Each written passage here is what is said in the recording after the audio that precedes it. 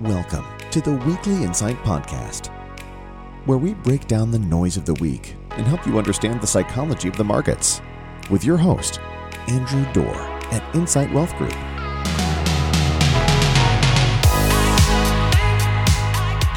Good morning. Thank you for joining me today, and welcome to the latest edition of the Weekly Insight Podcast. As usual, I'm your host, Andrew Dorr. I'll start like I normally do and just remind you that what you're about to hear today should not be construed as individual investment advice, but instead is just our thought and our mindset on what's going on in the market today. We hope it's useful to you, but if you need to discuss it with a financial advisor, we'd encourage you to do so. With that, first of all, it's been a little bit of time since we've been together. I'd like to apologize for that. It's been about 2 weeks. Had to take the last couple weeks off from the podcast. Had some commitments over the weekends, which is usually when I do the podcast recording. So I hope you've been able to see the latest edition of the Weekly Insight memo, which goes out, but I haven't had a chance to upload a podcast. So sorry about that. With that, though, there has been a lot that's gone on that we've covered in those last two memos. Certainly, we had the Fed's interest rate policy decision here a week and a half ago. That's really been the name of this podcast. I think I'm going to change it from the Weekly Insight to Inflation, Fed, and Recession,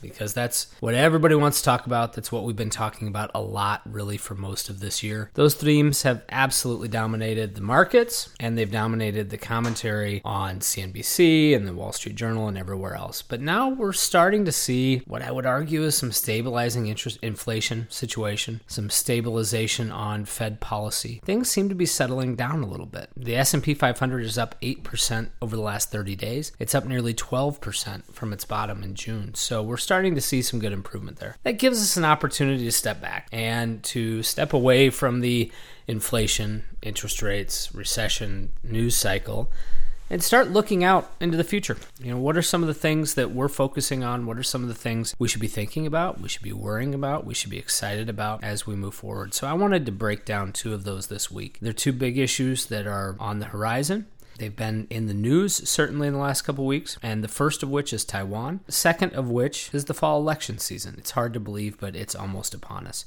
So let's take a dive into both of those. So on Taiwan, and you're going to have to forgive me, I've always been a little bit of a history buff. I do want to sit back and break down where this whole Taiwan, U.S., China relations situation began so that everybody understands it, because our policy on Taiwan has not really substantively changed for more than 40 years. It's actually fascinating. Both parties have had bipartisan consensus that this policy of, quote, strategic ambiguity is the right decision. But where does that come from? And it really goes all the way back to World War II. Back in World War II, towards the end of World War II, Franklin Delano Roosevelt talked about the four policemen. He talked about the four countries in the world that were going to be the great powers that would lead the world forward. And those four countries were the United States and Great Britain in the West, and the USSR and China in the East. And those four powers, along with France, would then end up making up the permanent members of the UN Security Council. They have veto power over any action that's taken at the UN, but especially at the UN Security Council. But just over 4 years later, that whole issue got upended, because at the time, instead of being the People's Republic of China, the PRC, it was the Republic of China. And the Republic of China was led by Chiang Kai-shek, who was the leader prior to World War II. He was the leader of the resistance against the Japanese in World War II. And he was the leader of the Chinese nation coming out of World War II. But he was challenged by Chairman Mao Zedong, and the Communist Party, a communist uprising in China, which eventually, 4 years after the end of World War II, was successful. And Chairman Mao forced Chiang Kai-shek and his allies out of China, and they took refuge on the island of Taiwan. And a stalemate has really ensued ever since. When Chiang Kai-shek got to Taiwan, he said that he was the real government of the nation of China, a government in exile. Obviously, Mao disagreed, sitting in Beijing, but that really has been the status quo since. But the U.S. policy here has fluctuated over time. For a long time, we did not recognize the Chinese government, the People's Republic of China. We recognized Chiang's government in exile in Taiwan as the true Chinese government. And so in 1955, we signed a security agreement with Chiang, promising to provide security assistance and support. It took 24 years after that, from 1955 to 1979, after years of hard work by both the Chinese, but also by Presidents Nixon, Ford, and Carter, before we normalized relations with the People's Republic of China. In doing so, that's when we began this era of strategic ambiguity. We recognized the People's Republic of China, the Communist Party, as the true rulers of mainland China. In exchange for that, we said, we're not going to mess with you in Taiwan, but we're going to support Taiwan. We're going to have this kind of strategic ambiguity. That vague policy has been in place really since 1979. And it's worked. It's worked well. But in the last few weeks, there's been a particular flare-up that has caused the media, and the Chinese particularly, to get a little excited, and that was Speaker Pelosi's trip to Taiwan last week. It ended with Chinese missile tests in the Strait of Taiwan over the weekend. We shouldn't fool ourselves, however. Nancy Pelosi didn't add heat to this fire. It wasn't her trying to rile people up, and certainly wasn't her trying to rile China up, although she has a pretty strong history of standing up against the People's Republic of China, going back to the Tiananmen Square issue back in 1989. But what she did was, I would argue, a very well thought out and planned response to a particularly increasingly aggressive Beijing policy towards Taiwan.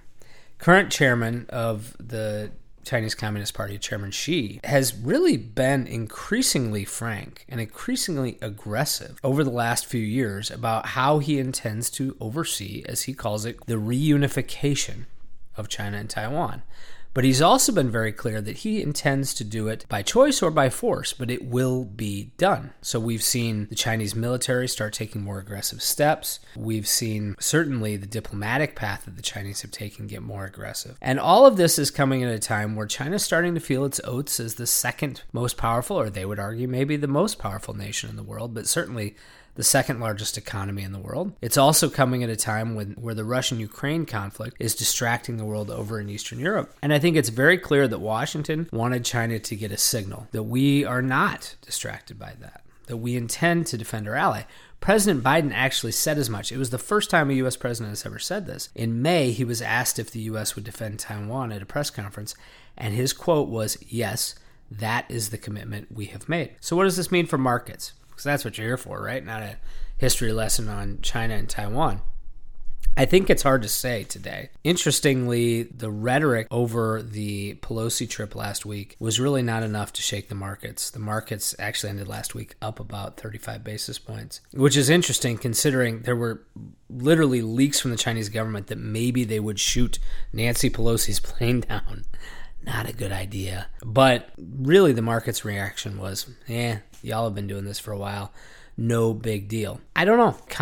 A real conflict between the world's two biggest economies would certainly give market makers pause. It would certainly be a much bigger deal than what we have going on in Russia and Ukraine right now. And I think the Chinese are beginning to question whether or not they could get away with it. Would the U.S. be willing to stand up, or is the U.S. going to back down?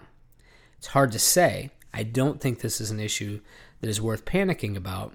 But I think as we start to see the pressures ease on inflation, on interest rates, maybe to some degree on Russia and Ukraine, we started to see grain shipments leaving Ukraine this week, which is great news. As some of those issues start to let off a little bit, this is one that, while it isn't a panic issue, bears watching in the coming weeks and months, because the Chinese have been clear.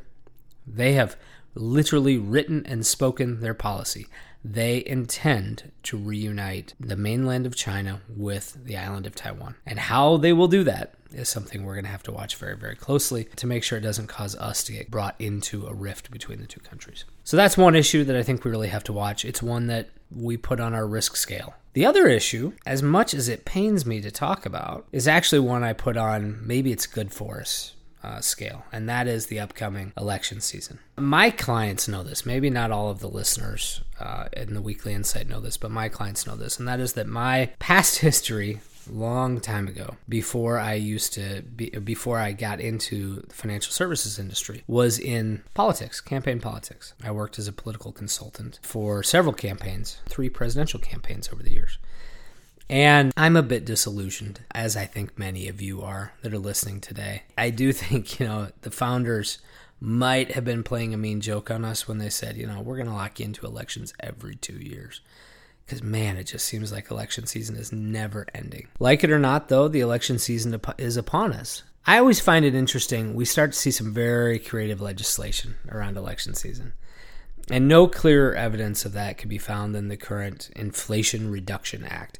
And just so, since this isn't a visual medium, I'm using big air quotes when I say Inflation Reduction Act. That is being debated, or when this is being recorded, it's been approved by the Senate and is waiting for passage in the House. This bill, which is the latest version of the Build Back Better bill that was proposed by Biden over a year ago, it was, I think, $3.3 trillion of big-time spending to rebuild the nation, according to President Biden, is really likely to pass. I think we're going to get it through the House. That decision was made really when Manchin and Sinema came to the table last week.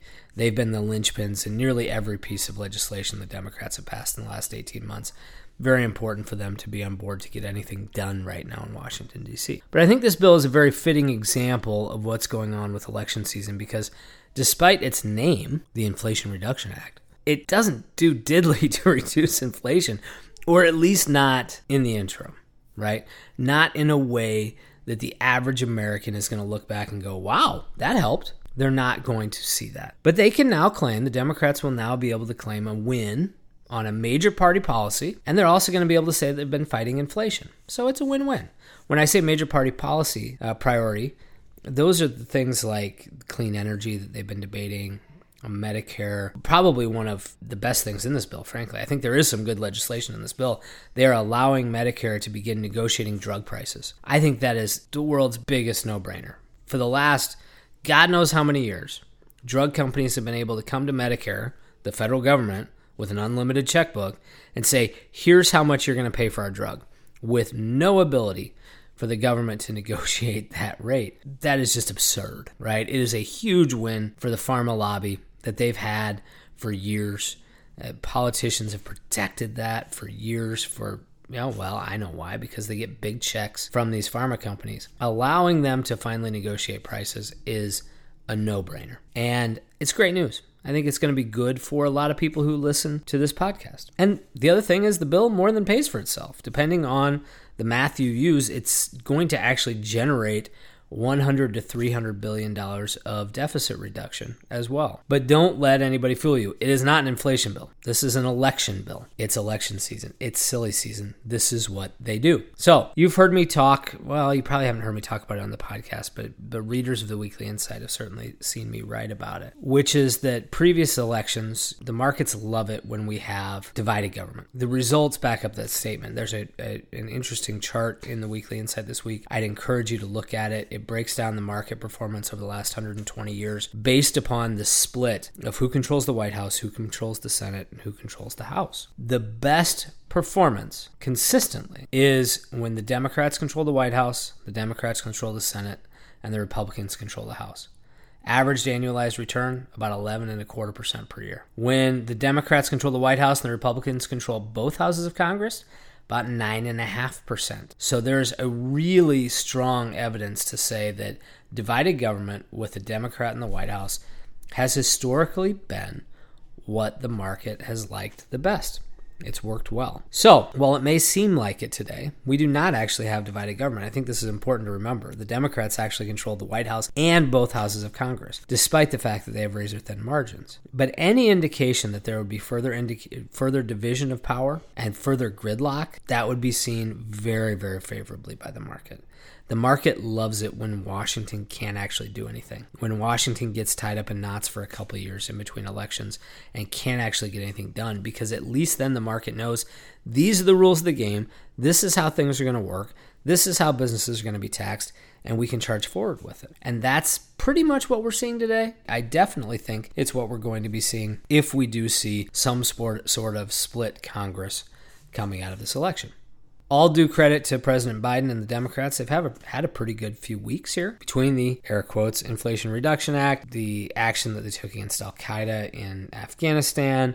You name it, there have been some things that have actually been going quite well for this White House over the last couple of weeks. And we also know they're going to get credit, just like they got the blame for inflation going up for the last several months, which I would argue wasn't exactly all their fault, but that's a much larger, longer conversation. They're also going to get the credit for when inflation does drop, and inflation is going to drop between now and the election. So that is something they're going to be able to put in their piggy bank and be able to say to the American people, look, we did something, even if it was an Inflation Reduction Act that didn't really do anything to reduce inflation. But despite that, despite the fact that the Democrats have seemingly shored up their position a little bit, there is still an exceedingly small likelihood that the Democrats would retain control of both the House and the Senate. In fact, I would argue that the Senate is a toss-up right now, but the House is almost certainly a loss. I don't think there is any way the Democrats can continue to control the House. Pollster Nate Silver, now a lot of these pollsters get a lot of crap anymore. Even the pollsters have become a partisan issue. But Nate Silver, who runs 538, he put out a probability analysis last week. And the way he breaks it down is he says, out of 100 different scenarios, how many times will X happen? How many times will Y happen? And when he breaks it down, he only sees there being a 20 in 100 chance, or 20% chance, that the Democrats will win both chambers of Congress in November. There's an 80% chance, broken pretty equally, between the Republicans winning both chambers. He's showing that at about 41% odds, and the Democrats winning the Senate and the Republicans winning the House, and he's showing that at about 39% odds. That's, I think, probably what we're going to see. I would say right now I would lean towards that. Democrats control that Senate and Republicans take the House. That lines up with history. There have only been 3 examples since 1900 when the president's party picked up seats in a midterm election. One was during the Great Depression. FDR got the people he wanted during the Great Depression. The second was during the Global War on Terror in 2002. Bush picked up seats. And the third one was frankly just an issue of bad politics by the Republicans. When they impeached Clinton in 1998, people didn't like that, and he picked up about 5 seats in the House. So I think it is exceedingly unlikely that the Democrats will actually pick up seats. I do think we're going to see a divided Congress going forward, and I think that's great news. More importantly, it takes one more potential negative driver off the table for the market in a year that frankly just doesn't need any more unwelcome news.